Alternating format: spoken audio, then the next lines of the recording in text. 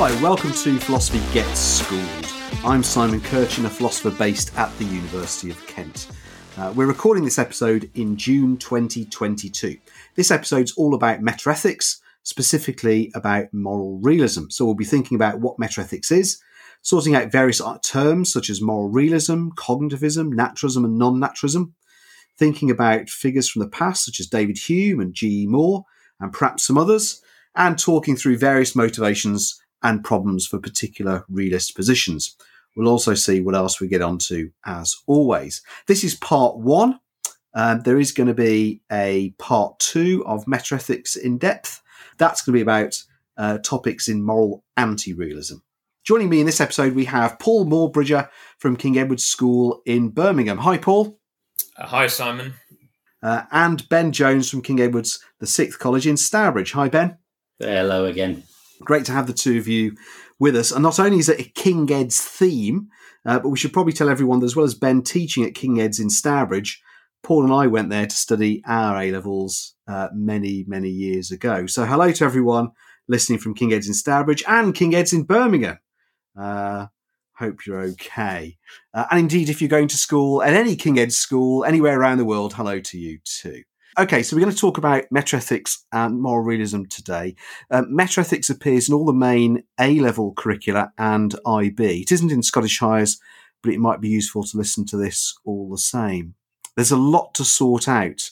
Plenty of isms, lots of overlapping material, moral realism, anti-realism, naturalism, non-naturalism, intuitionism, emotivism, and so on. Across this episode and the other episode on metaethics and moral anti-realism, we'll try and sort it all out for you. So in the other episode, we'll be thinking about Mackie's error theory in detail, emotivism, and topics like that.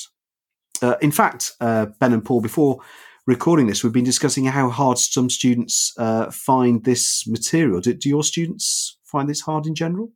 Well, yes, they do, Simon. They really do. I sometimes try and sweeten the pill by saying it's hard, but it's the philosophical connoisseur's sort of philosophy. This is the sort of ethics you can feel like really clever about understanding if and when you understand it. So that's the kind of carrot I dangle before them. But it is hard. It is really hard. And I think a lot of the time it's just about trying to get your head around the terms. And actually I try and introduce a little bit. I try and make it approachable for them to understand even what meta-ethics might mean. So let's analyse that word. And we talk about meta.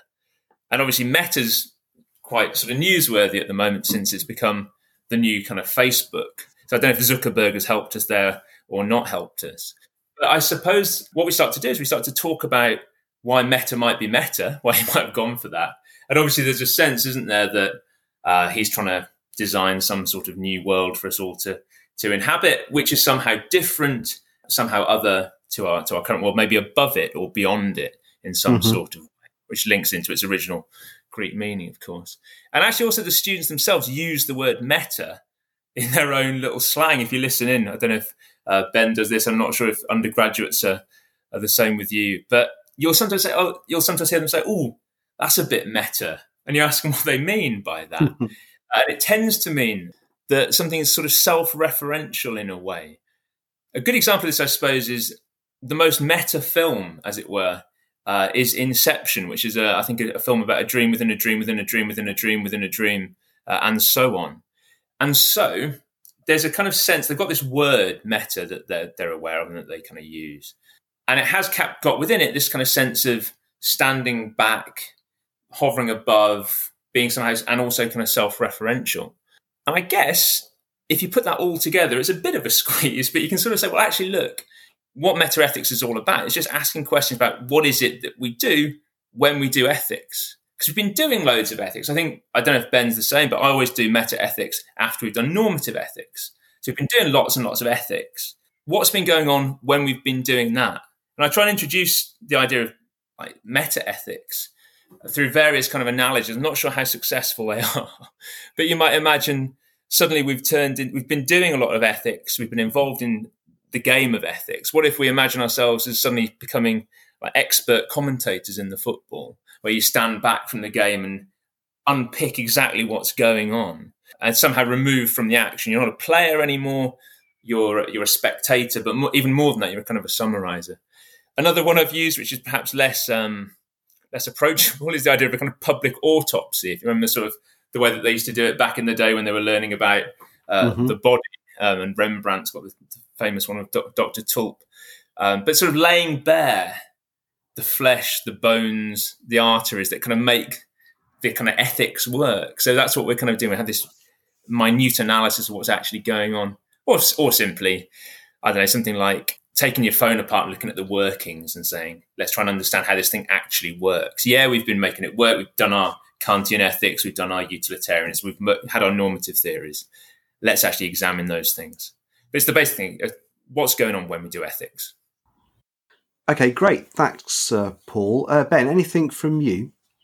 Yeah, I think that it is right. You've got to understand what is really meant by meta. And the way that I normally approach it is by trying to think about a sort of iceberg of moral debates that we have and how we actually engage with moral debates. So if we take an ordinary everyday moral debate, because we're used to having moral debates in our lives, let's take something like if I told a lie for some reason, and then we were discussing whether or not it was okay for me to tell that lie.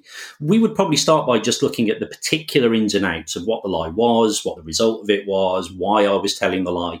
We're focusing very much on me and that particular occasion and some other factors. But largely what that is to put it into philosophical terms, that's our applied ethics. That's us attempting to solve a real world philosophical problem or moral problem. What we then get is, as you start to discuss that, it might be that one of you raises the issue of, well, you told that lie and there was a chance that it might have really upset somebody if they'd have found out. And what if everybody did that? Then everybody would be miserable. They wouldn't know whether anybody was telling the truth. And the world would be such a terrible place if we were all as dishonest as that. And I might pick up on that and say, well, so what you seem to be saying is that you think that something's wrong just because it makes people upset. Well, I don't agree. I don't think that's got anything to do with what makes something right or wrong. Now we've shifted to the next level down of the iceberg. We're at the normative ethics level of the iceberg, where what we're arguing about is the principles upon which we are discussing the applied issue, if you like. At some point you come across somebody who is listening to this discussion. They're normally kind of a bit tired and fed up with this discussion that we've been having for a long time. And they get really philosophical about it and say, well, what's the point in what you're discussing anyway? It's all just opinion anyway, isn't it? I mean, it's all just like, it's all subjective. It's all relative and other similar things. And, but it's just a social construct, isn't it? I mean, morality is just a social construct. Well, we've then shifted to another level because they're even questioning the very basis of those principles upon which we have been started to make these judgments. And so they're questioning the nature of morality itself. What is morality when it comes down to it? And the interesting thing is that even then we haven't necessarily answered the question. So you get questions within questions within questions, as usual. We were talking about Inception earlier. You get kind of questionception, where there's this idea of, even if I do agree that morality is just a social construct, it's nothing that we find in nature, it's just a social thing that we agree upon. So what? Does that make it any less true? Does it make it does it mean that lying is now suddenly permissible? It doesn't even necessarily tell you that very quickly. So what we actually discover is we end up discussing issues that cover everything from the origins of morality and where it actually came from, if you want to call it, in our natural history, and in our social history and all that sort of stuff. You can talk about whether or not it's tied in somehow with our biology, but then you can also talk about the nature of the language that we use. What is it trying to actually do? What am I doing when I use that language? What kinds of facts are relevant to morality? And why is it that we always seem to pick out similar sorts of facts when we talk about morality? I tend not to pick out colour facts or smell facts. Why is it that I seem to pick out facts about people's character or their behaviour or the results of their actions? These are things which you can't dismiss quickly. And even if you do want to end up with the, it's all subjective view, you can't just go straight there. There's a lot more legwork to do than just straight, that's like your opinion, dude, and kind of leave it at that. And that's kind of the job of the meta-ethicist, I suppose. Great. Thanks, both of you. That was really helpful, Ben, building on what Paul said. Yeah, just some thoughts from me. I mean, you're right, from both. I mean, I think, Paul, you said it's kind of it's the connoisseurs kind of area of philosophy. I mean, this is basically what the cool kids do in philosophy. So metaethics is what I did my PhD on, and what I mainly work on. And in the last 40, 50 years, this is where all the cool kids in philosophy have been. This is so exciting in the way that you just brought out, Ben, because it brings in so many things. It brings in ontology and metaphysics and philosophy of language, it brings in biology and philosophy of mind and epistemology. So it's kind of this really heady brew, this really exciting cocktail where we're thinking about something which is kind of an essential part of our lives, so morality. And even though it's called metaethics, lots of people nowadays are then thinking about all these questions in relation to the philosophy of art and epistemology, about what we ought to believe and what we ought to think. But because it's got all of those things brought in, it can also be quite daunting and difficult. And I suppose, so one thought from me, something I say to my students, and I imagine it's kind of doubled if you're a 17-year-old coming at this for the very first time. Kind of, you want to know, yeah, but what really essentially is metaethics? Is it about the ontology, about what stuff exists and the nature of it? Is it essentially about language and how we speak about things? Is it what we can know? And I suppose the answer to that question is, both the exciting yet daunting answer is it's about all of those things. No one of them is the prime way of thinking about metaethics. Although when I'm teaching, I always lead with the ontological and the metaphysical. But it's not as if there's some sort of central philosophical committee that should sit down and say, right, this is what metaethics is going to be. It's going to be ontological, or it's going to be about philosophy of language, or because so many people have used their different interests to bring to bear on this, this huge phenomenon of ethical judgment and motivation, right? They think about it in different ways. So it can be kind of exciting, but also a bit daunting. Right. So with that said, exciting yet daunting. So that's kind of helps us situate metaethics. So does anyone want to explain or have a first go about moral realism, what we might mean by that? Yeah, I could have a little go just to sort of tie into the thought of how daunting it is and why it might be daunting. We've used a lot of technical jargon already. Obviously, it's hopefully familiar to listeners to this podcast from previous episodes. But it's one of the few areas of philosophy where I actually set kind of vocab tests as if I were a foreign language teacher, just to make sure we kind of hammer out the key terms. I think we'll hopefully elucidate some of them later on. But absolutely, everyone out there who's finding the head spinning a little bit, do make sure you've got a good glossary to refer to, because it can get really confusing. And we already sort of, we have got a new set of terms here, haven't we? Moral realism. What is moral realism? I mean, it's pretty good for us to try and keep this as simple as possible. I guess the idea of moral realism is just really moral facts are somehow real. They're real properties or real features. They exist.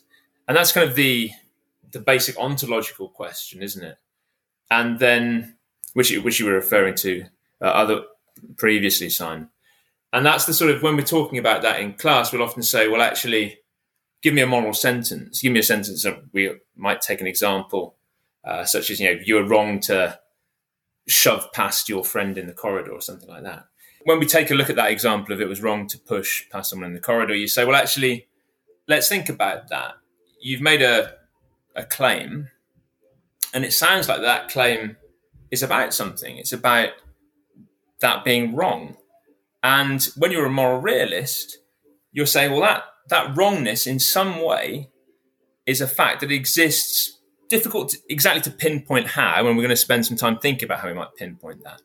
But we're just really committed to that claim that it is wrong in some way, and it's true of the world that it is wrong. And we can say that objectively and absolutely, if you're a moral realist, that wrongness is something absolutely intrinsic to the way that we do morality. And so it's just this kind of real commitment to the existence, the truth, the reality of moral judgments, moral facts, and moral properties. And I think it's very intuitively, it's where a lot of our students come from. We've got to be careful about using the word intuitive, but it's where you want to come from. It's what you want to believe in. Unlike the cynic that Ben was talking to about, the one who's saying, well, it's all subjective, isn't it? And it's all just I think a lot of us instinctively feel like we're on the side of the moral realist as opposed to the moral anti-realist, as we're going to learn perhaps to call him, or the nihilist, or whoever it was that Ben was kind of channeling there. So that's kind of it. It's that real commitment to the reality of moral properties. Great. And in fact, just to go on from that, and then I'll bring Ben in. Yeah, so that example's a good one. So, you see someone, they push past someone in a corridor, and you say, perhaps to them or to a third person, your friend you're standing next to, that was wrong of them to push past that person.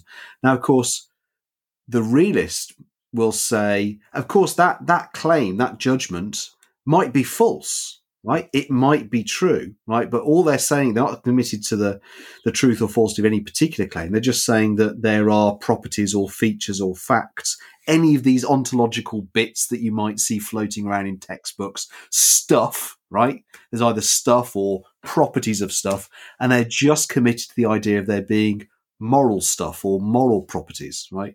And perhaps you got it right. Perhaps it was wrong of that person to push past someone in the corridor. And I think you've hit on kind of a really important motivation as well, Paul, because it seems just every day, right? We have, I mean, there's that very pejorative term, being judgmental, right? But of course, we're making judgments, we're making ideas all the time, right? We're watching TV or reading something on the internet or seeing friends in corridors, and we're making these claims all the time, right? We might be saying they're wrong to push past, or that was a very courageous thing to do, or just to switch to aesthetic examples, that person's hat is so elegant, right?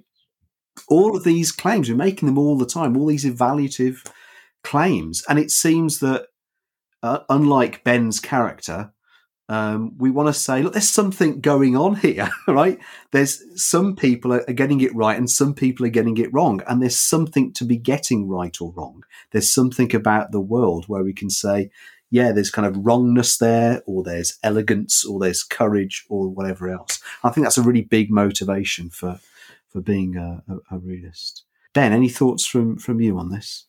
Yeah, I think Paul's right that, like, if you talk to a lot of students nowadays, and just a lot of people in general, that there tends to be a moral realist streak within people, even when I think people tend to think of themselves as a bit more, not necessarily fully anti-realist, that they wouldn't necessarily put it in those terms, but people are happy to kind of be a bit more open and liberal and tolerant about people with different moral views. So, we talk about this, but, there will be a lot of people that I've taught over the years. I think probably way more when I first started teaching about 15 years ago.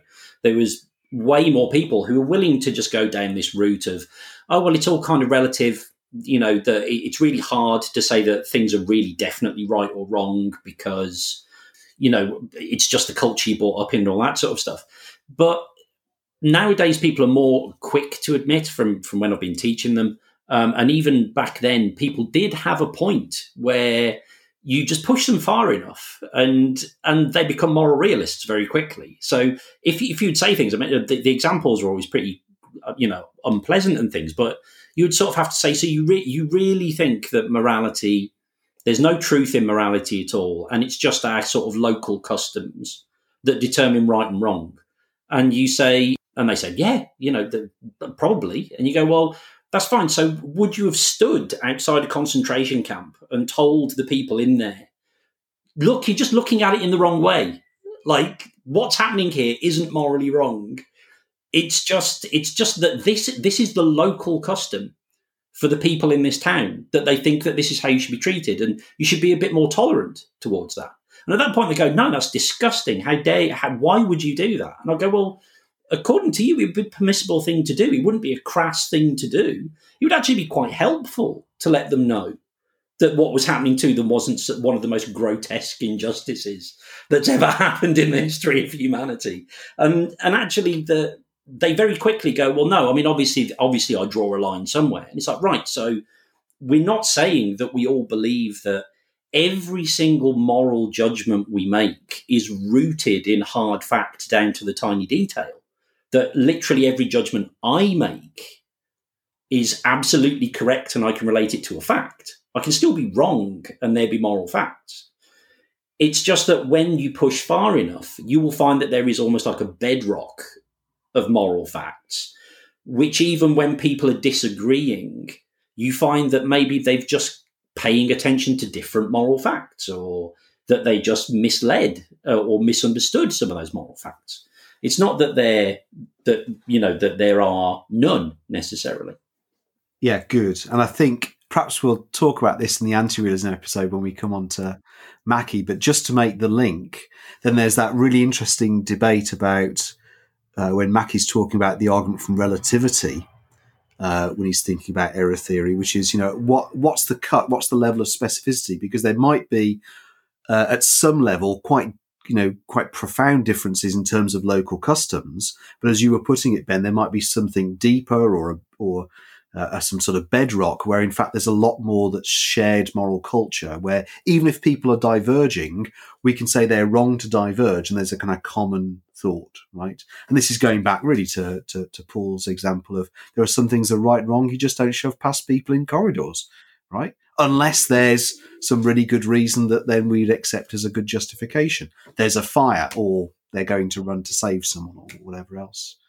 Right, can I just jump in? There's an example that we often discuss, actually, when we're discussing moral relativism, and it's the quite hot topic, really, especially for teachers, of FGM, female genital mutilation, because it's the one thing actually which all teachers, if they suspect it's happening, they have to phone the police directly, immediately, rather than the normal way. If we suspect something dreadful is happening, we tell our designated safeguarding lead, who goes off and deals with it all. So even if we suspect someone's making a bomb in the toilets or something, the right thing to do is to contact the designated safeguarding lead, and they will inform the proper authorities. But FGM is seen as something so damaging and alarming and grim that clearly it has to be immediately. We have a duty, and we're told every year about this as we have our training updates. You've got to phone the police straight away if you suspect that's happening. So obviously we discussed that, and everyone in the room. So this is the example that we use rather than perhaps the Holocaust example. Everyone says, "Yeah, this is dreadful. This is awful. Of course, it's the right thing that you must immediately phone people up and stop this abominable practice." But then actually, you look at some people who will defend FGM, perhaps from cultures where it's kind of practiced. And obviously, you look at the reasons that are given for that, and they'll often just be kind of tradition and all the rest. This is our way of life, blah, blah, blah. And you're just getting the standard opposition between, you do this, we do that. It's just a matter of custom. But even then, if you actually look at what's being said, when you look at further reasons that might be given, there'll often be a kind of background reason, which is the more important sort of overarching reason, which is some sort of sense of fidelity within marriage or something, which might well be something that people from every culture will sort of say, well, you shouldn't really cheat on your partner. That seems to be a bad sort of thing to do. So even when, as you pointed out earlier, Simon, these things might be, practices might seem to kind of get it wrong in quite horrendous ways. They're at least kind of linking into an overarching moral principle that maybe is shared more widely than the diversity of different practices would suggest. So that example seems to really stick with our kids, and it certainly sticks with me actually as well. Yeah, good example.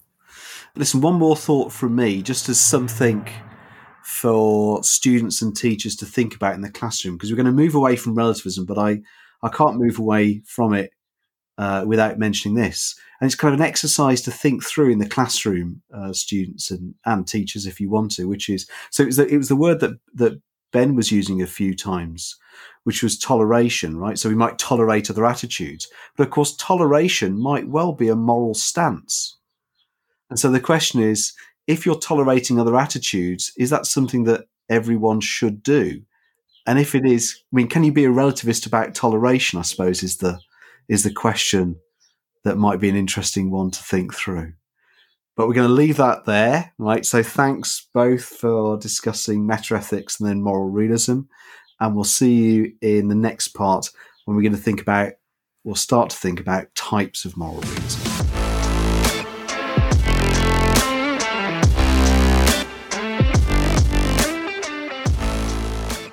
And welcome back. Before we move into this segment, this is just to remind you to check out our website. So if you search for Simon Kirchin, Kirchin, you'll get to my own personal website. And if you click on one of the tabs, it says Pod Schools. And you'll see I've got a list of topics and when we're recording them. If you want to contact us with questions and comments with the recording coming up, please do so, because we'd like to include questions and comments from you. If you find that we've already got an episode on a topic you want to ask a question about, please email me anyway, and we'll get people back in the room and we'll just do some Q&A sessions. Who knows, I might have Paul and Ben in about a year's time when we'll live through metaethics again, which I'm sure they'll enjoy.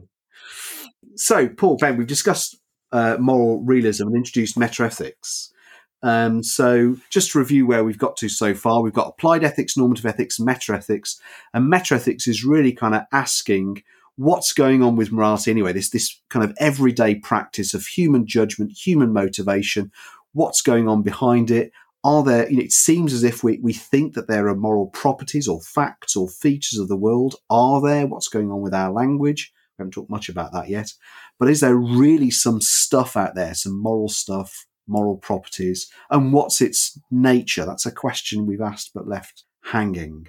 So let's actually then think about that question a little bit more, right? What's the nature of stuff that we think might exist if we're a realist? So should we start with the moral naturalist position? Ben, do you want to have a crack at trying to define this for us and introduce it to us?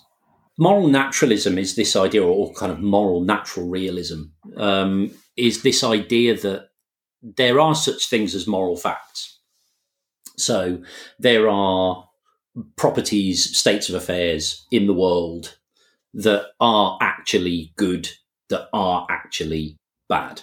But that these moral facts are a part of the natural world. They are natural properties.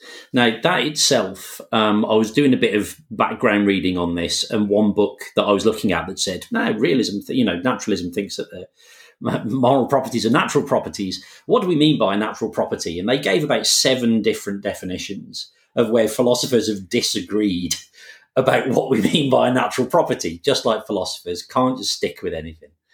But the point, I think, for this discussion, for the moral philosophy discussion, would be handy to just think of them as we're not trying to make reference to things like goodness as anything which is above and beyond or outside of the normal parameters of the physical universe. And in particular, it's obviously going to be some sort of property or fact about us and or our interactions. It's got to be something about what we are, what we're made of, and the way that we interact. It's got to be something like that. If we want to kind of put this into contrast, because I think it sometimes helps, especially if we've got religious studies students and things like that listening, you've got to remember that if you kind of think, well, what other kinds of facts are there? For a long time in moral philosophy, morality was either kind of being dictated by God. So you've got something which isn't a natural fact being the source of all goodness. Or you've got this other side, which was still actually in religious ethics anyway, which was massively influenced by Plato. So there was always this idea of even, kind of God taking over from the idea of the Platonic form of the good, kind of goodness itself outside of time and space, this eternal goodness in itself. And that was obviously having an influence on the way people thought. And it's kind of modern philosophy and the Enlightenment era and those sorts of eras where people said, look, we want to know why things are right and wrong. We think that right and wrong are real things. We think that good and bad are real things. And we don't want to base it on superstition, hearsay, tradition. We really want to know the roots. And so what could they make reference to? The only thing that they could make reference to was people and objects and things in the world. And so the idea is that you take concepts like good, for example, and you try and find those things in the world that, if you like, are good. And then from examining those, you should be able to whittle it down and notice that actually goodness is just basically the same as some other property that's in the world. And that's what we would call a reductive account of moral realism and moral naturalism. So the classic example of this is utilitarians saying that goodness is happiness. So whenever you're talking about something being good, you're ultimately talking about the fact that it makes people happy. And so goodness and happiness are basically two names for the same thing, ultimately. The other way of thinking about it is that you can't really just reduce the word goodness down to having a particular property, like being happy. But instead, and this one's a bit trickier, it's more that human beings, for example, have certain capacities, like the ability to grow and flourish, or the ability to use reason. And goodness is something which is connected to that. It kind of emerges out of that. But it doesn't mean that just reason is goodness, or developing your capacities is goodness. It might be connected to it, but it's not identical to it. That will probably need a bit more fleshing out, I guess. But that's the basic idea. Goodness is basically a natural property, or is connected to natural properties. Okay, that's great. Thanks, Ben. Paul, why don't you come in and then I'll say a few things as well.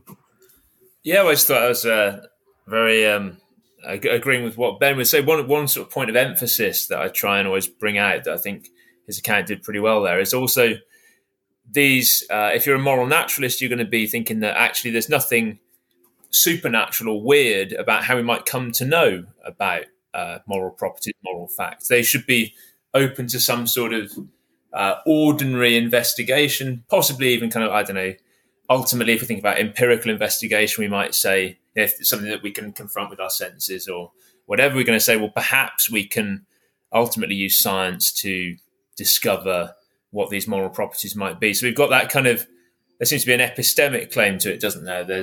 We can know about these in ordinary kinds of ways. They're going to make themselves known to us just through the usual set of senses that we've got, not some sort of special faculty, which we're going to discuss later.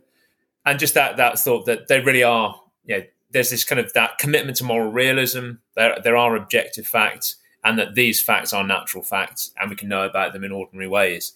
And just seeing that kind of as those three things as a kind of conjunction of ideas to kind of sum up what this thing, moral naturalism at its heart is. Of course, it's really nice, as Ben did, to connect it into the normative ethics that they've already done often. So we'll standardly have done utilitarianism before we meet metaethics. And of course, I think quite often when you read, say, Bentham or Mill, Bentham's probably the clearest, actually.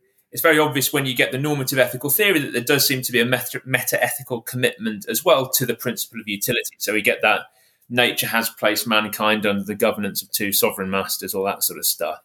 And we see that actually pain and pleasure are ordinary things that we meet in the world. We all experience them. They're natural properties that we all experience. And you can see how it might be quite attractive, and I think it's quite attractive to the students when we start talking about moral naturalism, to say, well, actually, it's quite intuitive. Well, we've got to get rid of using that word. There's an instinctive attraction to saying, actually, the thing that is wrong about the pain that's being caused to you is the pain, the fact that it's kind of painful. And so you can sort of see, well, the moral naturalist seems to be onto something here. If you're identifying, on the utilitarian case, goodness with creating the greatest happiness, or bad with causing pain, there does seem to be something quite obvious about the fact that when someone causes you pain, the thing that's wrong about it is the pain that's being caused. And there's nothing particularly mysterious about that. We don't need to call in any kind of special faculty in order to try and to spot the wrongness. We can just experience it very directly. So I think there's a real nice attraction to it, especially when you start to link it back to the normative ethical theories that you've been studying. And because I think a lot of the students have sensed that there is that metaethical underpinning, and they've wanted to talk about it, and they've wanted to kind of reveal it. And it seemed like a background that has to be discussed at some point, and maybe hasn't been adequately discussed during the sort of normative ethical discussions that we've been having. Great, that's really helpful from both of you. So then, just to summarise, give us a bit of a pause and a breather, perhaps in a slightly different way. So Ben was mentioning kind of religious ethics. So if you're thinking about being a moral realist, you might want to be a supernaturalist and say, what is it for something to be good or bad or right or wrong or elegant? It's because it's dictated or commanded by God or the gods or whatever. But many people nowadays don't like that. So then we settle on kind of naturalism, and we've got that, as you mentioned, Paul, it links nicely to something like utilitarianism and pleasure. So what's wrong about shoving that person in the corridor? It's because you shoved them and there's a bit of pain on their arm, or perhaps they feel very embarrassed, right? And that's something we can study through psychology, right?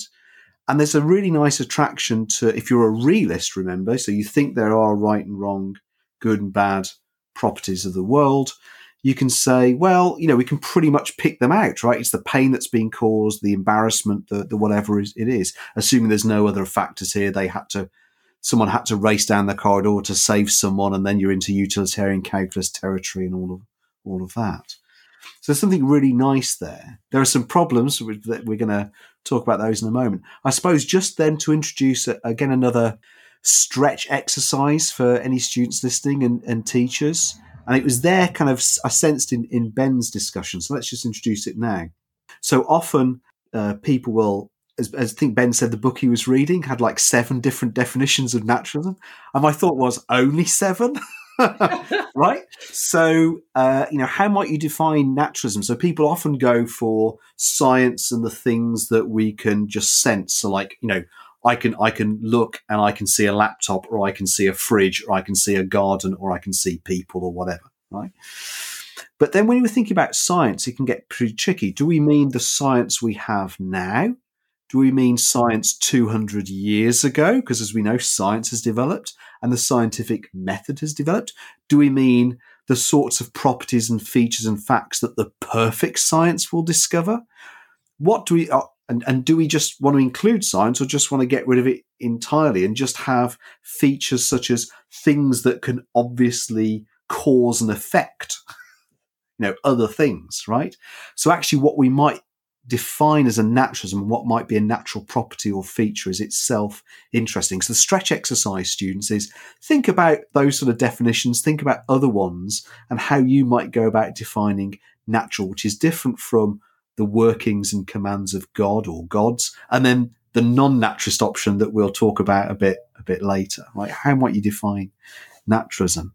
But I suppose whatever we're doing as a naturalist, just to put a bit of flesh on the bones, I've just given the example of following on from Paul about someone shoving past you in a corridor, there being pain or there being embarrassment. So you might kind of start with social psychology or clinical psychology, the feeling of pain and pleasure. You might then get into neuroscience and then biology, and all the time, right, using that word that Ben gave about a reduction, right? So you're going from psychology through to biology, chemistry, physics. So what seems like the crazy position is, it's okay, through a few reduction skips, we can get from goodness to the workings of atoms, right? And then scientists can just study those. And that seems a bit weird. So often naturalists don't go that far, but they will be thinking about things like psychology, social psychology, neuroscience, right? When we're thinking about goodness and badness. Elegance gets a bit harder, but that's another matter, right? So that gives us a sense of naturalism. And Ben, you mentioned reductive naturalism. Should we have a go at non-reductive naturalism? Do you want to have a go at that? Right. So non-reductive naturalism, I guess.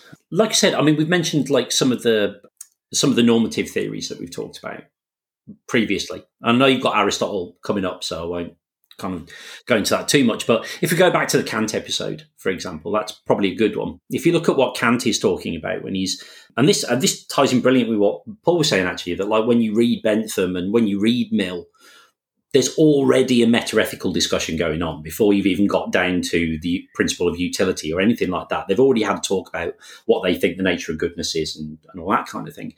And Kant does a similar thing where if you read the introduction, he actually sort of sets out that he wants to find this supreme moral principle. But he also talks about, I mean, you've got to think about the really awkward title of the book. It's the groundwork of the metaphysic of morals. So it's not morals. It's the metaphysic of morals, and it's also the groundwork that's being done before you do the metaphysic of morals. So in that book, what you actually get from it is this idea that if you want to understand what is good, ultimately it comes down to reason, and reason is a human faculty, and it is a human faculty where if you had to work out what purpose it had, it would be to tell you what you ought to do, not what you want to do. And therefore, it is the ground of morality. So as I said before, we don't just then do a sort of utilitarian connection there and say, right, so if I want to know what goodness is, I have to use reason alone, like pure reason. Therefore, goodness is reason. No, not at all. I can use reason for all sorts of things which have no moral value at all whatsoever, like neutral, just things like I can reason about the best way to get to work. That has nothing to do with moral goodness. But nonetheless, or it's not even as if you just had reason somewhere. You just created a brain and went in a jar and went, that can reason, therefore good. It doesn't work that way. But goodness is rooted in reason. You can't have moral goodness unless you've got reason as part of it. And therefore, you're not able to reduce goodness as a thing down to reason itself. But things cannot be good unless they have reason. And as reason is a real faculty of real living human beings, then it does have a natural source. It cannot be reduced to that human faculty, but it is a result of and a product of that human faculty. And therefore, it is itself, in that sense, natural. Great, really helpful. So just to pause on that, because I think this is the bit where I suspect some students really struggle, and I'll say this: some university students struggle as well, not just and some A-level lecturers also struggle. I'm glad you took that one, Ben. Actually, because this is one of the areas of metaethics I leave well alone. So I think that really what we're talking about here is how we characterize things, right? And how we're looking at things. So you can think about goodness and badness, rightness, wrongness, courage, kindness, and think about them as being reduced to, right? Some obviously natural things. And what you're saying is we want to say there are moral properties and moral facts, and they're natural, but what you thought these things were, they're not really quite what you think they are. They're actually things like pleasure and pain, which are obviously natural. And that's the kind of reductive move, right? Whereas if you're non-reductive, you're kind of sticking your neck out and saying, actually, goodness exists. It's a real thing, right? We can pick it out or we can fail to pick it out. But actually, the way we want to characterize it is as being a natural thing, that goodness itself can be studied, right, by some sort of natural process. It's not some mysterious, supposedly mysterious, anyway, non-natural property or feature of the world, right? But then things get quite tricky when we're trying to distinguish between non-reductive naturalism and non-naturalism. And lots of people, including university professors, struggle with that as well. So if you're struggling at this moment, be you a student or a teacher, don't worry, right? You're in good company. So before we leave it there, should we think about some problems with naturalism? So should we just think about G.E. Moore and his open question argument? Paul, do you want to have a go at that? Yeah, sure. I mean, in a way, we've already mentioned one of the kinds of problems with the naturalism there is just trying to say, well, because it, almost in my mind and in my students' mind, I've been thinking and saying, well, just what kinds of properties are you talking about? Because we've skirted around it, we've made jokes about it, but we've never actually kind of pinned down, given accounts of what those properties might be. And that's the one. It's all very well to say that these things would be easy to analyse or easy to observe, like I said, and then it's another thing to actually kind of go around coming up with a method for actually doing so. And I just think it's that discussion itself was revealing.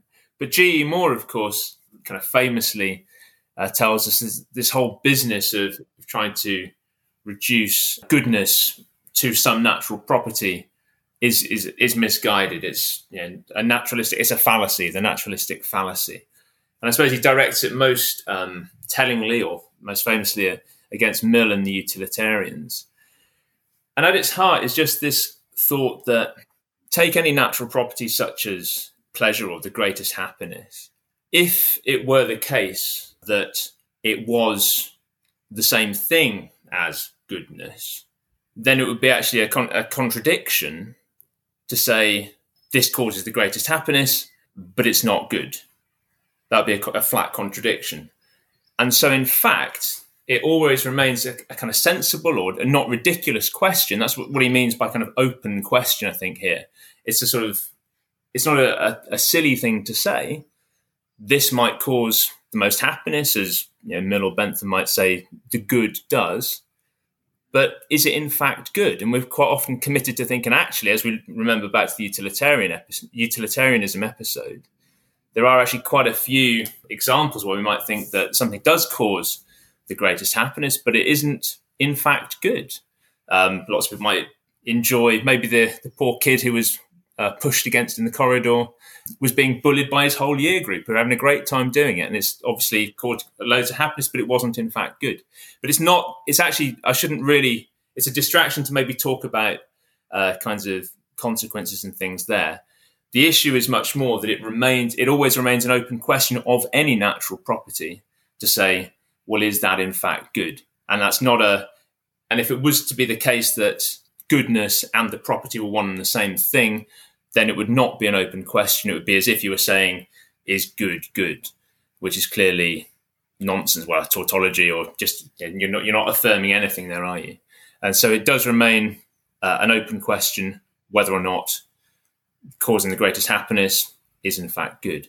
And it's kind of, when you look at it, it's quite a devastating critique. You can apply it kind of anywhere, potentially even to sort of non-natural things as well. So I'm not sure if it's the naturalism that's really the key target here, because we were talking earlier about the commands of God, for example. Well, we can say, well, it makes sense. God says to Abraham, you should kill your son Isaac. Is killing your son Isaac good? And clearly in that case, we might worry that it wasn't. And so it doesn't seem necessarily actually to be just applicable to natural facts. It seems to be something that you can apply beyond naturalism. But I think that's the kind of the essence of what it is. It's that idea that it always remains an open question as to whether or not whichever X you choose as your natural property is in fact good. Okay, great. Thanks, Paul. Ben, any thoughts from you on that? Yeah, I think that's what's really interesting about this. I mean, Paul's explained it brilliantly there, that what's really interesting about this argument is you can see a little bit of a shift here taking place. And I normally try and emphasize this a little bit with the students, that there's a little bit of a shift here, that all of a sudden now G.E. Moore is making a judgment about naturalism based upon the kinds of claims that we make if we were taking naturalism seriously.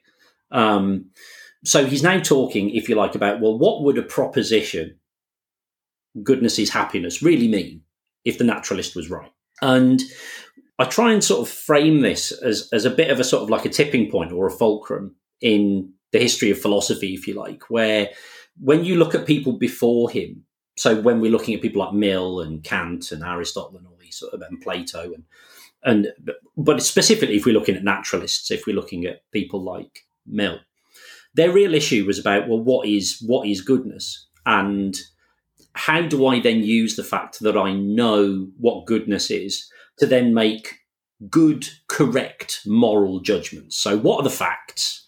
And then, to use the old Bertrand Russell phrase, and what bears out from the facts, that kind of thing. With G.E. Moore, because analytic philosophy's kicked off, G.E. Moore sort of says, well, look, we're now in this phase where we're really interested, not necessarily in talking directly about metaphysics and things. They've had years of being bored to death by people reading Hegel and Kant and not understanding a word of what's going on, but some Victorian guy really, really is convinced that something's going on here. And they're fed up with it. And they say, how about we just cut the waffle? What we'll do is we'll start looking at philosophical arguments and philosophical discussions, and we'll work out what is actually going on when we use those concepts in language. And there's various ways in which this is done. It's not all just the verificationism stuff that we'll look at later, but there's a much bigger focus on, well, what am I actually doing with language when I do philosophy? Because if I don't know how the language works, and yet language is my toolkit for doing philosophy, then how am I expected to be precise with my philosophizing if I'm not precise with my language? Let's sort out and analyze the problems from this new perspective. And his big question is, we say that things are good, we say that things are right, all that sort of stuff. In particular, we use this word good. What do I mean when I say the word good? And you've got now this shift. Now, that doesn't mean that he doesn't talk about moral properties. And it doesn't mean that Mill doesn't talk in some way, even if it's implicit, about moral language. But you've now got this big change of trend in philosophy, where now it's trendy to talk about, well, what does moral language mean? And I really like this fact about Moore, is the fact that he's talking about the nature of moral facts. He's talking about the nature of moral language, but he's flipped it so that now everybody's going to be talking about moral language, and we'll kind of worry about the facts. We can almost start working out whether or not there's moral facts by worrying about whether or not the phrase moral facts means anything at all anyway. We don't have to look for them if that's just a gobbledygook phrase that doesn't mean anything. So there's a real shift in the dynamic that's happening in the philosophy, and this argument exemplifies that quite nicely. You know, how should we treat naturalism? Well, if it's just if happiness is just goodness, that's a tautology, and anybody asking the question is asking a question as silly as, well, are bachelors really unmarried men? I mean, they just look foolish. Nobody who knew what the term bachelor meant would ask that question. Well, the fact that I can say, well, is happiness really good? Is goodness always really happiness? The mere fact that you don't immediately go, what on earth are you talking about? You know what goodness means that there's more to say. And so the language actually reveals for him something about the world to some extent. Not necessarily doesn't pin it down, but it opens up new possibilities of thinking about the world for him. Thanks, both of you. That was really, really helpful. Great explanation, Paul, and nice extrapolation from all that, Ben. Yes, I mean, I think Moore. So we should say so. Moore publishes Principia Ethica in 1903, which is nearly 120 years ago. But he sets in train lots of interesting debates through the 20th century, which we'll cover in this episode, and particularly in the next episode when we think about anti-realism. And that's why he's kind of known as the father of modern metaethics, because he's got all of these thoughts going, and particularly surrounding open question argument, naturalistic fallacy in the way you just indicated, Ben, because from that you can go a number of different ways about how you feel about the open question argument. But I think you're both right but there's a kind of power there in that you can ask a closed question, which is, this is a bachelor, but is he an unmarried male, or something which might be unobvious but still closed, some sort of big complicated mathematical equation. But on this one, right, so, his example, this is pleasurable, this would maximize pleasure, but is it good? It feels as if it's still an open question. It's a sensible question to ask and raise. And there's something very important there that's going on. So listen, let's leave it there, and then we'll pick this up in the next segment when we think about some of the problems in the open question argument and think about moral non-naturalism.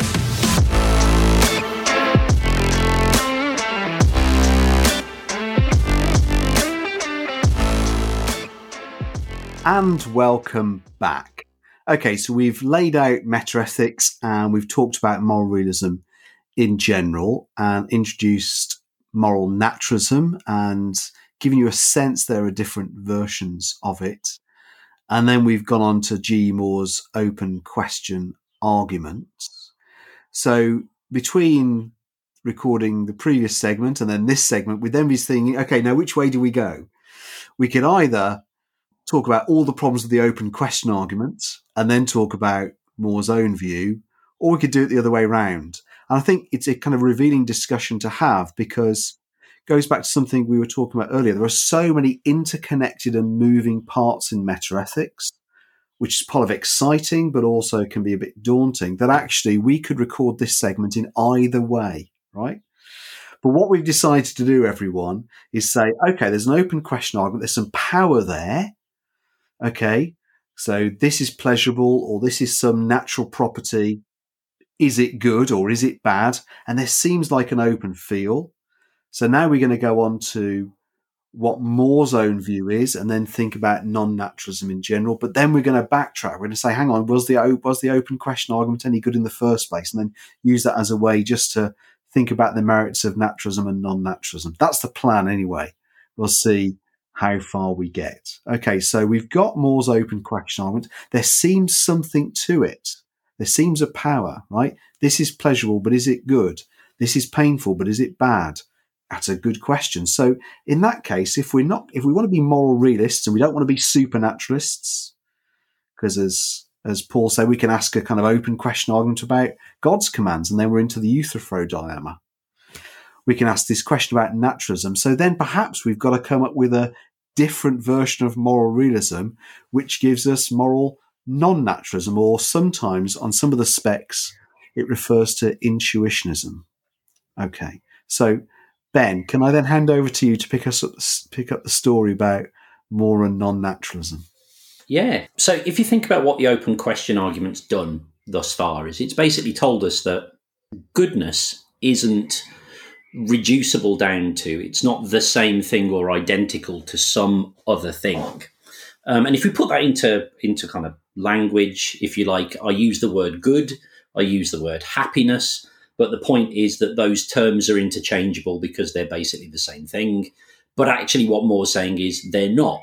They're not the same thing. Goodness and happiness are two different things. And I think it's him anyway, who uses the example of, look, just because two things are correlated, it doesn't mean that they're identical. I think it's him that does the old, just because everything that's got a heart has got kidneys, it doesn't mean that a heart and a kidneys are the same thing. I don't know whether that was him or somebody else. So he's trying to kind of give this breakdown of what goodness is, and everything that he's trying to break it down into, you then realise that, well, it can't be that, because you end up back with this open question argument. And it's the weird thing about the naturalistic fallacy, I suppose, is that, first of all, it doesn't necessarily actually just apply to naturalistic qualities, and he's willing to extend it to other things as well. It's also technically not a fallacy, but that's the other point. But it's just a name. It doesn't matter. Words don't. It's just a bit of a mistake. It was just a bit of a mistake. He over-egged the custard, didn't he? But the thing is that what he's trying to point out is that you can't necessarily break it down to component parts. And what he wants to compare is the properties of things, where you can break them down into component parts, and we'll call those complex properties.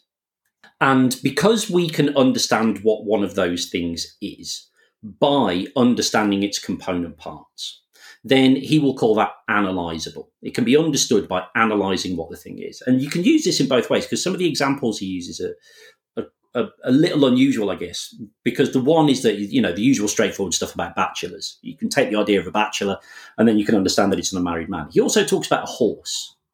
And he talks about how you can understand what a horse is by breaking it down into its component parts. It has to have legs, and it has to have a mane and all this sort of stuff. So you effectively understand what a horse is by the fact that it is this composite of different things. He then says, but not all things that we understand about the world are like that. Because whenever I break down things into their component parts, you eventually get to a point where you've got the simplest possible unit, the smallest possible thing that can't be broken down any further. So what we also have is simple properties of things. And the really clear example he gives of this is just yellow. It doesn't matter how many times I try to describe yellow to you or even define it, because even if I said to you, oh, it's a particular wavelength of light, and blah, blah, blah, blah, that doesn't explain to me what yellow is. It just tells me that if I wished to make something yellow, then I would have to make sure that there was this wavelength of light or whatever it may be. The whole point is that yellow is understood just by seeing yellow. And when I say the word yellow, I am referring to that colour. Which also means that I cannot break yellow down into its component parts or its component concepts in order to understand what it is. And that means that we have a simple, unanalysable concept. So what the open question argument has done then is said, well, it's not a complex, analysable property of a thing. So therefore, it must be a simple, unanalysable property of a thing.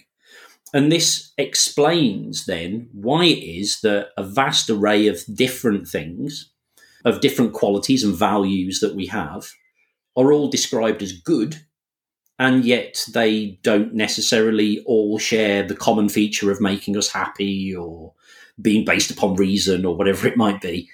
They are just good. And we can't really give much more than that. We can say, you know, if somebody says, well, why is pleasure good? All you can say is, well, it's just good. You would struggle to explain. You just get that it is good by experiencing it. And so because it's not, we can't reduce it down to a natural property, he actually tries to say that, and because it isn't kind of any particular natural property that we can see in the world and come across, he tries to describe it as this non-natural property, which, again, before the show even started, we had kind of a bit of a discussion about what we mean by non-natural property, because I'm not always 100% clear on some of these. You could probably give some better examples than I can, but the one that I frequently came across was the idea of things like mathematics and number. So, and I think this is the other part of the beauty of studying metaethics, is it teaches you that it's not just moral properties that this is true. It just teaches you how many different types of property there are of things in the world anyway. Like, we tend to think of property like as in colour, right? So colour is a property of a thing, and it's simple. You can see it, you can point to it, you can identify exactly what the parameters of a yellow patch is. You can say where the boundaries of it are. But if I was to say something like 5, and I hold up, somebody says, what does 5, what is 5? Can you show me 5? I could write the number down, and they'd say, no, that's the number 5. That's how you write it. I want to see 5. And I can go, well, here, I'm holding up my hand, 5 fingers. There's 5. And they'd say, no, that's not 5. That's just the way that 5 is appearing in the world at this point in time, because I'm just counting your fingers as 5. That's just the way that I count them and collect them together. There isn't 5 there for me to see. This person's misunderstanding what 5 is.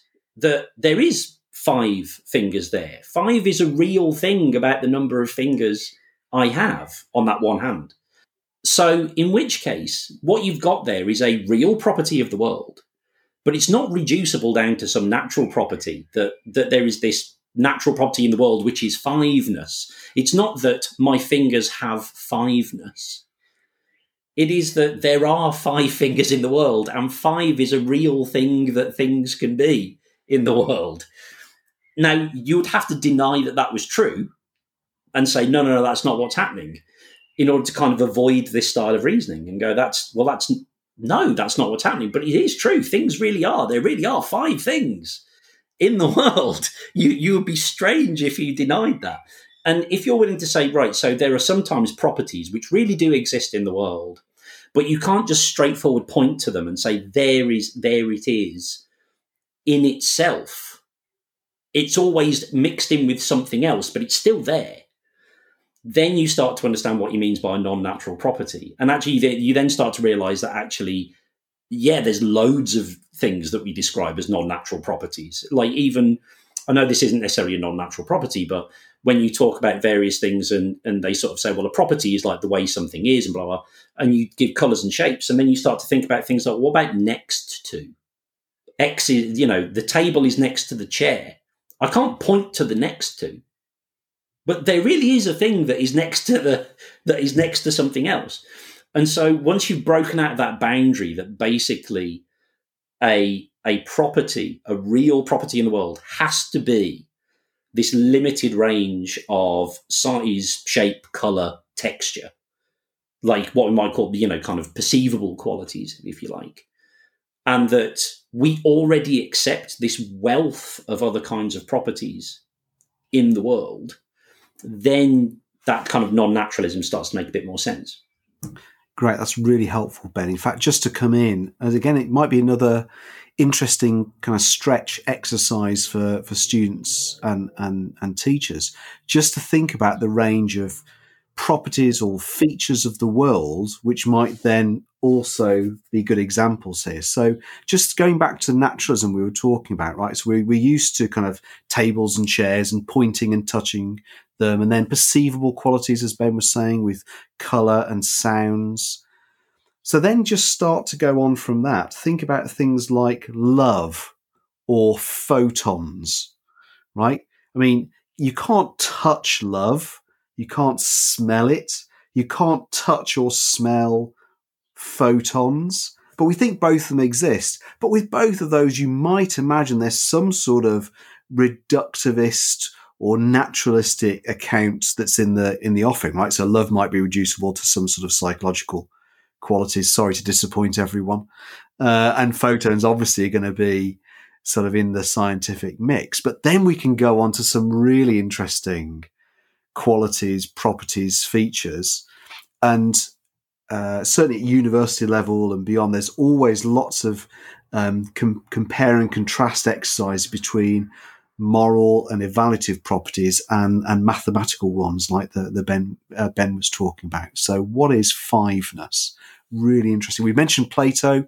So there are Platonists about numbers. There are other positions as well. So probably an exercise to think through all the things you could imagine being a property, a quality, a fact that we assume are, and then try and think about how you might classify them.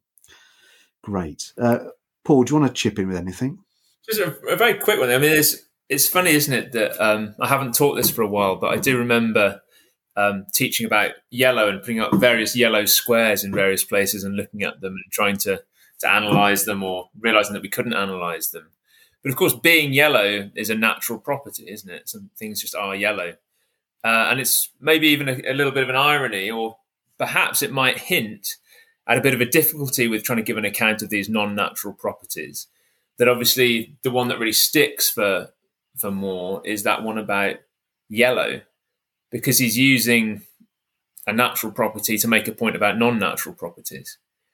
And it might start to make us kind of, whilst it's really interesting to try and populate a kind of an ontology, what kinds of things exist out there, I'm looking forward to when we start doing Mackie, perhaps next time, where we might start to worry about the oddity of some of the way in which we're trying to think about these things, just wondering how these properties might exist, these non-natural properties. And we might feel, I know there's always some students in my classes who are quite happy with just restricting the things that exist to those kinds of things that we can actually detect in some way, or at least are in principle detectable by under this kind of idea of naturalism. So whilst we're talking very easily, and I think, Ben, you did a beautiful job of making non-naturalism, especially ethical non-naturalism, sound plausible. And I think G. Moore would be thoroughly approving.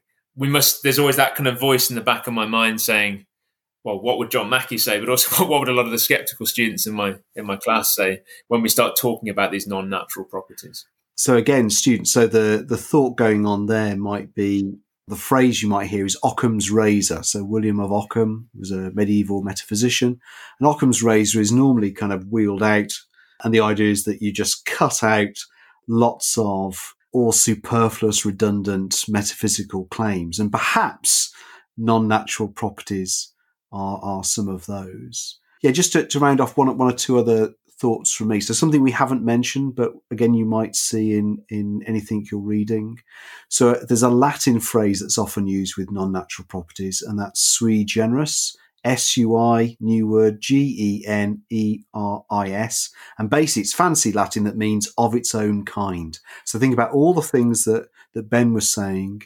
So basically, if a property is a non-natural property, it's of its own kind. It can't be identified with or reducible to something else, such as a natural property that we're familiar with, like being pleasurable, or a supernatural property, anything else. It's of its own kind, right? It's hard to describe it as a kind of default, but it kind of is kind of feels a bit like that to some people, right? We just can't make naturalism work. We can't make supernaturalism work. So hey, it's got to be a non-natural property, right? Perhaps then, can I just take us on one notch to think about why positively we might want to be a non-naturalist, and then think about the problems with the open question argument that we'll think about. So I think that the nice thing about non-naturalism, which I think is a problem that always, which gets a problem for naturalism and probably points to the power of the open question argument in that field, which is when we say that, things pleasurable, but is it good? And there's that feeling that it's still an open question. It's a meaningful question to raise. It's because things like good or right or wrong, they're not just features of the world. They're not just stuff and we're pointing at them. So all this focus on ontology and metaphysics, it can just be as if we're picking things out in the world. But remember, our ethical lives are practical lives. And that's a really important thing to remember when you're studying metaethics. That's what we're doing, trying to think about what it's like to be a kind of agent or a judge in the world, making moral judgments, acting, encouraging other people to act. And the idea of saying that something's good or right or wrong or courageous or heroic, where we might be judging things that have happened or recommending that people act in certain ways, is that these features or facts are kind of lively. They're kind of recommending, or they're kind of indicating that we've got obligations. They're making claims on us, right? So we can say, look, this thing's pleasurable. This potential action that we could do, it might maximize pleasure, but should we do it? Is it good? Is it the right thing to do? And the reason why there's a bit of power to the open question argument, why that question feels still open and meaningful, is because we've got that gap. Here's how things are, but should we do it? So something, when you're reading, you might see the word normative, and it's a very hard word to define, but that's basically kind of the area that the word normative's going for, right? These are standards or norms. These are rules. These are principles. These are things that gives us reasons. These are things we ought to do, that we should do. So something is pleasurable, but should we do it? And it's that sort of thing that certainly as the 20th century has gone on into the 21st, that people think more's getting at, and that's where the power of the open question argument is. And it reaches back to another figure in history I mentioned right at the start, David Hume, and so that is-ought gap, right? So here are the ises. This is stuff that exists. This is kind of pain that's experienced or pleasure that's experienced or whatever it is, but ought we to do it, or ought it to have been done? And that's really what's going on there, in a lot of people think is what's going on with Moore, and what's powering non-naturalism, right? So we can reduce or identify all of these supposed moral properties to stuff that exists, but we can still ask the question, and should these actions be done? Should people behave in this way? And that's something that's really powerful, I think, for non-naturalism. Ben, Paul, any thoughts on that? Yeah, I think with the non-naturalism, the stuff, looking into it the past few days, few weeks, and trying to get my head around a bit more of it, a lot of the stuff that I was looking at was kind of bringing it into the now and sort of saying, how much it's moved on, and how we all tend to think of it as like G. Moore 100 years ago, more than 100 years ago, and nothing's really happened since, because people like Mackey and AJ Ayer managed to show us that it was completely wrong and all that sort of stuff. And I think that what I found really interesting in doing the reading around it was how much of it does actually just tie into, and I suppose we can now use that word, intuitions, but that idea of, if we actually look at what we really do when we make ethical judgments, I mean, I'm not talking about moral philosophers, I'm talking about just people. Actually, non-naturalism fits in quite neatly not only with that, but because it's got this connection to this idea of intuitionism. So this idea that the claims that we make about morality, or at least some of the claims that we make about morality, are just self-evident. That actually what happens is we're in a position and we see something happening. If we go back to the case of the person being bumped into in the corridor, the point is that somebody's bumped into in a corridor, and immediately, kind of cognitively, we pick up on the wrongness. Something happens in us where we go, well, that's not on, just immediately. And then the point is, again, as you know, as various books have said, if you then ask somebody why that shouldn't have happened, they don't immediately go, well, think about the categorical imperative, or they don't even put it into their own words. They don't go, well, I was thinking if I universalize that, then, you know, how would I, you know, achieve certain ends, and wouldn't I negate the means by the very blah, blah. No, we don't. We just say, well, it's just wrong, isn't it? It's just like, I can see that it's wrong. You shouldn't do that. And we don't really know where to go on from there sometimes. And that's actually almost the good point about this, is you don't really need to go on than that maybe. Maybe we just get that stuff's wrong.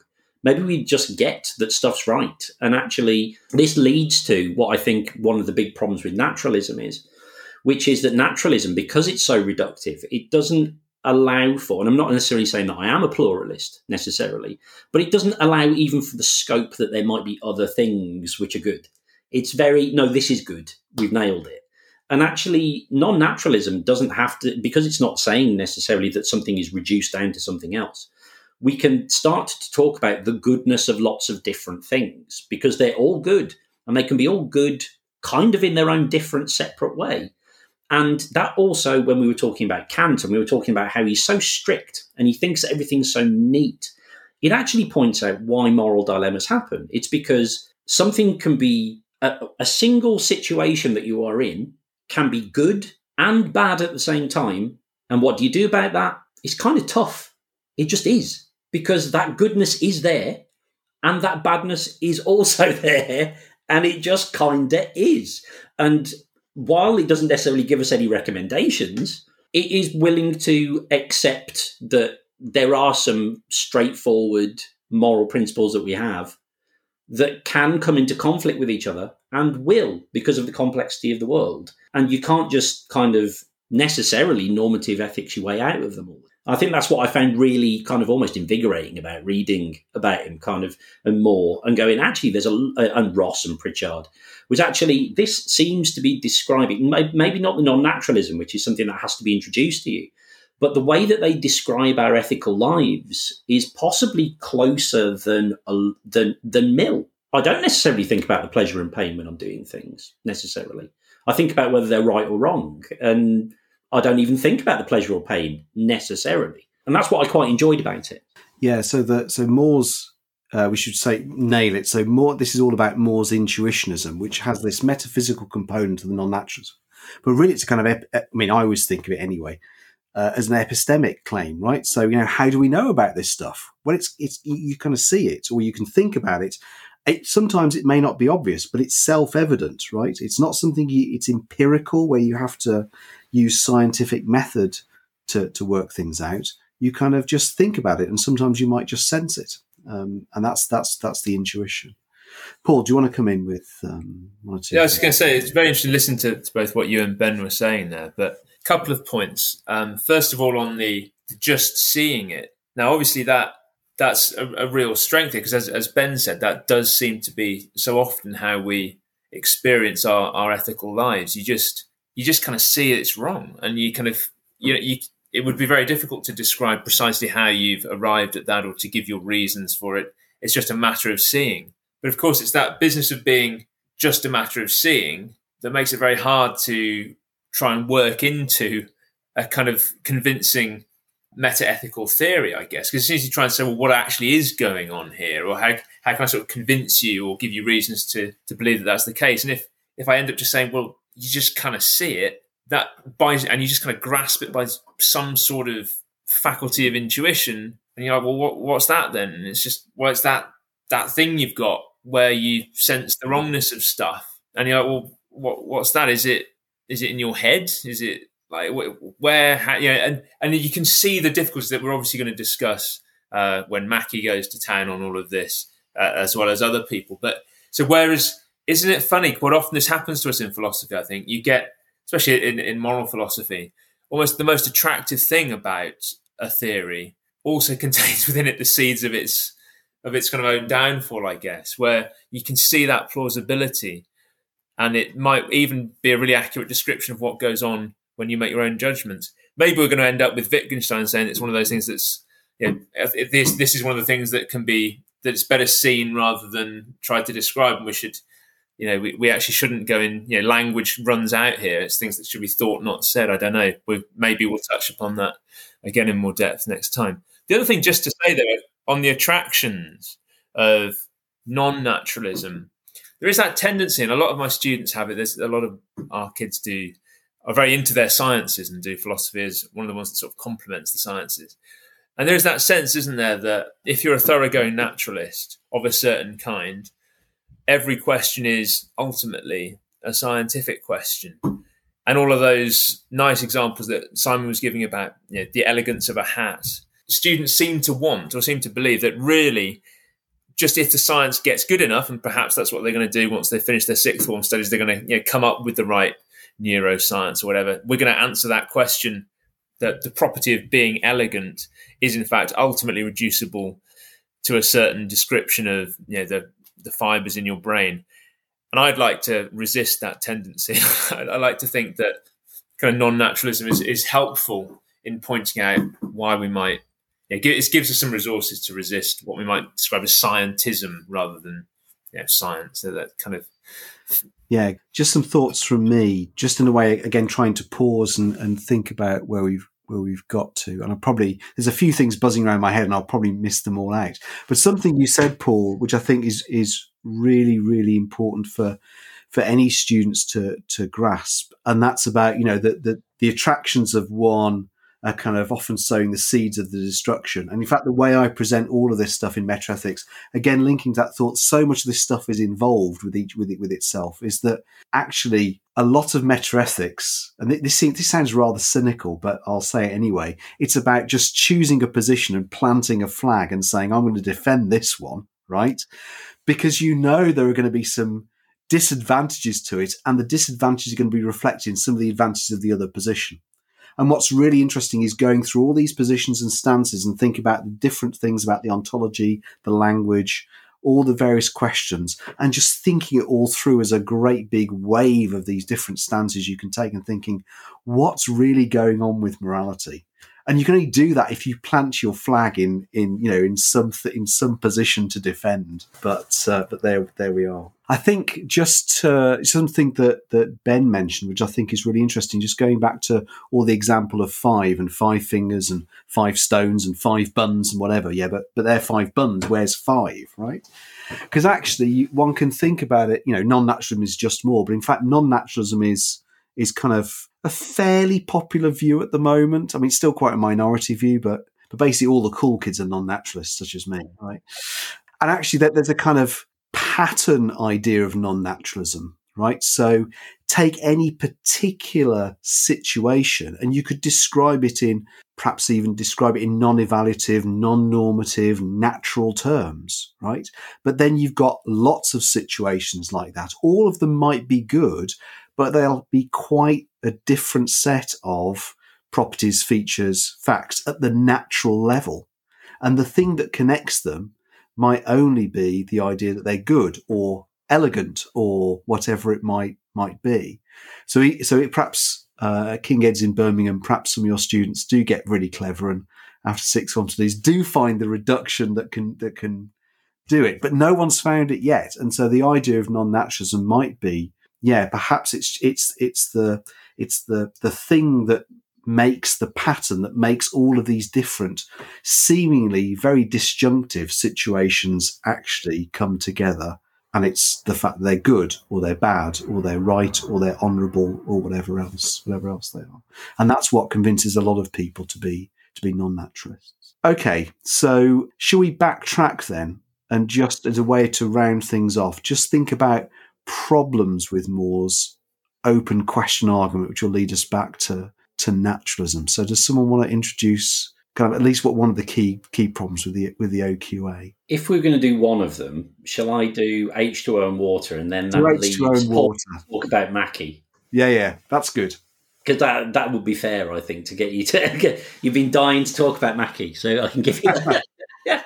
Yeah, I think that the big thing is if we go back to that initial argument, it was that idea of, and one of the things I mentioned was that if happiness and goodness are the same thing, then ultimately the words happiness and goodness are referring to the same thing. They're pointing to the same property in the world. So you can think about that in any case where you've got somebody who's got a real name and a fake name, that both of those names point to the same person, but they're just two different words, two different sets of words. The thing is with the example with this is that what Moore seems to be saying is that if two things are identical in their properties, so we might call that ontologically reducible, then that means that the two words themselves or the two phrases themselves must have the same meaning. That is, they're analytically reducible. There's loads of other ways in which this can be described. You might find it in books about intension, extension, about sense and reference. It's all kind of the same thing that you don't have to worry about until you whatever year of university where you have to worry about the subtle differences. But the main idea is that you can have two different names for one thing. And Moore is trying to say, well, if that was the case, then the two names would mean the same thing. And it's not true. So if you think about the fact that people can know what water is, and they have known what water is for many, many, many, many, many, many centuries, thousands of years, and they could correctly identify water, and they could talk about water, and they understood how water fitted into their lives and all that sort of stuff. And then at some point, we discovered the chemical formula for water. So we understood then that it was H2O. Now, that means that on one level, yes, I can use the word H2O wherever I'm talking about water, and I can use the word water wherever I'm talking about H2O. And because both point to the same liquid, I could say I've just been drinking a glass of water, or I could be pretentious and say I've been drinking a glass of H2O, and it both means the same thing. But actually, those two things don't mean the same thing, because if they did, then if I went back, let's say, 1,000 years and said, can somebody take me to the H2O? Can somebody show me some H2O? They wouldn't know what I was talking about. They don't know what H2O is. So if you imagine a scenario then where I say to them, oh, H2O is water. And then the person says, really? Is H2O really water? I could say, yes, they are. One's simply the chemical name for it, and the other one is the ordinary language word that you use, in which case we've just asked an open question about two things which are ontologically identical, but it's still an open question. So that would seem to suggest that actually the open question argument is based upon a bit of faulty reasoning here, that because two things would be the same property, they must also have the same meaning. But language is kind of independent of that. And therefore, you don't prove anything about things ontologically by talking about the language that you're using. Great. That was really, really helpful, Ben. Yeah, and just then to expand that and just to go back to what we were saying earlier on about naturalism, and let's stick with water and H2O because that's the classic example. So you're right. I mean, right now, if I say this is water, but is it H2O? Or this is H2O, but is it water? Many people around the world would go, well, yeah, of course it is, right? But there would have been a point in history where somewhat, let's say ancient Greece or ancient China, and someone would have said, this is water, but is it H2O? They'd have looked at you and gone, what are you saying? That's just gibberish, right? And then there would have been a point in the rise of modern science where someone would have said, this is water, but is it H2O? Where people wouldn't have thought it was gibberish. They would have thought it was a genuinely interesting question. And it would have had, now notice the connection, everyone, it would have had an open field to it. This is water, but is it H2O? Or is it something else? Aha, let's investigate it, right? So think back to what we were saying about pleasure and goodness and so on, right? This is pleasurable, but is it good? It has an open field to us now. Does that prove anything, right? Because it might be that some students from King Ed's in Birmingham or King's Inns in Stourbridge or somewhere else come along and actually, through some very clever bit of science, some massive international project, they actually find out that this type of pleasure is in fact goodness. And so what seems like an open field to a question for us now then disappears, just as it disappeared with water and H2O. One of the other ways in which I get students to think about this, because sometimes they think it's kind of strange because of exactly what you're talking about, the development of the science. Surely people would have known that. I try and do it the other way around sometimes. And imagine that there's somebody who knows what water is, but they're doing chemistry lessons. So they go to school and they've got a particular sort of scientific purist teacher who just wants to do pure chemistry. He doesn't want to bring any of this nonsense from the outside world. And he teaches them just about chemical bonds and that sort and all that sort of stuff. And he's talking about this stuff called H2O and all the stuff that it can do. And then one day somebody's, this student who's been in this class goes out and somebody says, oh, as a joke, maybe goes, oh, nice glass of H2O. And they go, what do you mean by that? And they, well, it's H2O, isn't it? They go, is it? Yeah, water's H2O. Is water really H2O? You could imagine that it's a revelation. And so for them, it does have that open feel. It just, because they could go on to, all water is H2O. Like, even when it's ice, even when it's steam, it's H2O. Like, what happens if I put orange juice in it? is it still H2O? There's all these other questions that come to it, which apparently wouldn't happen if those two things were according to G.E. Moore, if those things were identical. But of course they're identical. Great. Okay. So listen, let's, we've gone through an awful lot there. Let's just pause and then try and wrap things all together. Because even though there's this major problem with the open question argument, some people are still quite sceptical that the naturalists can do what we've just been describing around water and H2O. There's still that kind of real suspicion. Okay, perhaps in theory you could, but could you really get from pleasure or some other natural property to goodness? And then all those thoughts I had earlier on about the is-ought gap from Hume and normativity, they kick in because water and H2O are kind of still natural things. They just perceived in different ways, whereas goodness or rightness or duty, they're kind of normative properties. They're getting us to do stuff in the world, right? We've got reasons, we've got oughts, we've got shoulds. That seems a very different sort of character from natural things. So people still think there's still likely to be that open field. We won't have a group of scientists who'll come along and reduce normative, evaluative properties, moral properties to natural things. There's still that big battle going on. But what we see through the 20th century is then people saying, okay, Moore, we'll take you on. What's really going on with our language, right? Perhaps actually in our language, we think we're pointing at real things in the world, but actually perhaps something else is going on. Perhaps we're expressing our emotions or expressing commands. And then there's other sorts of people who come along and say, well, we might think we're saying that there really is real moral stuff out there, but actually we're in complete error because these properties and features are just so weird. And of course, that sets the scene for air and emotivism and hair and prescriptivism and Mackey and error theory, right? And those are kind of big topics that we'll come on to with part 2 on metaethics with anti-realism.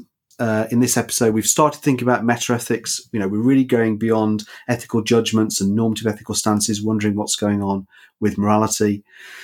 And then we've done a huge amount of work thinking about different sorts of moral realism, dividing between naturalism and non-naturalism, and Moore's open question argument, which is a kind of key argument in the history of metaethics. So I think we've probably exhausted you, and I think we've probably exhausted Paul and Ben as well. So we should thank Paul and Ben for all their thoughts. So Paul, thanks for joining us. Thank you. It was really a pleasure to be involved with that. I learned a lot as ever with these podcasts. So thank you to you both and to everyone for listening. And Ben, great to have you as well. No, thank you very much. Always good to be here. Thank you very much for having me back. Good. And we'll see you both for the next episode where we do Metaethics Part 2. And all being well, you'll be with us and joining us listening to that.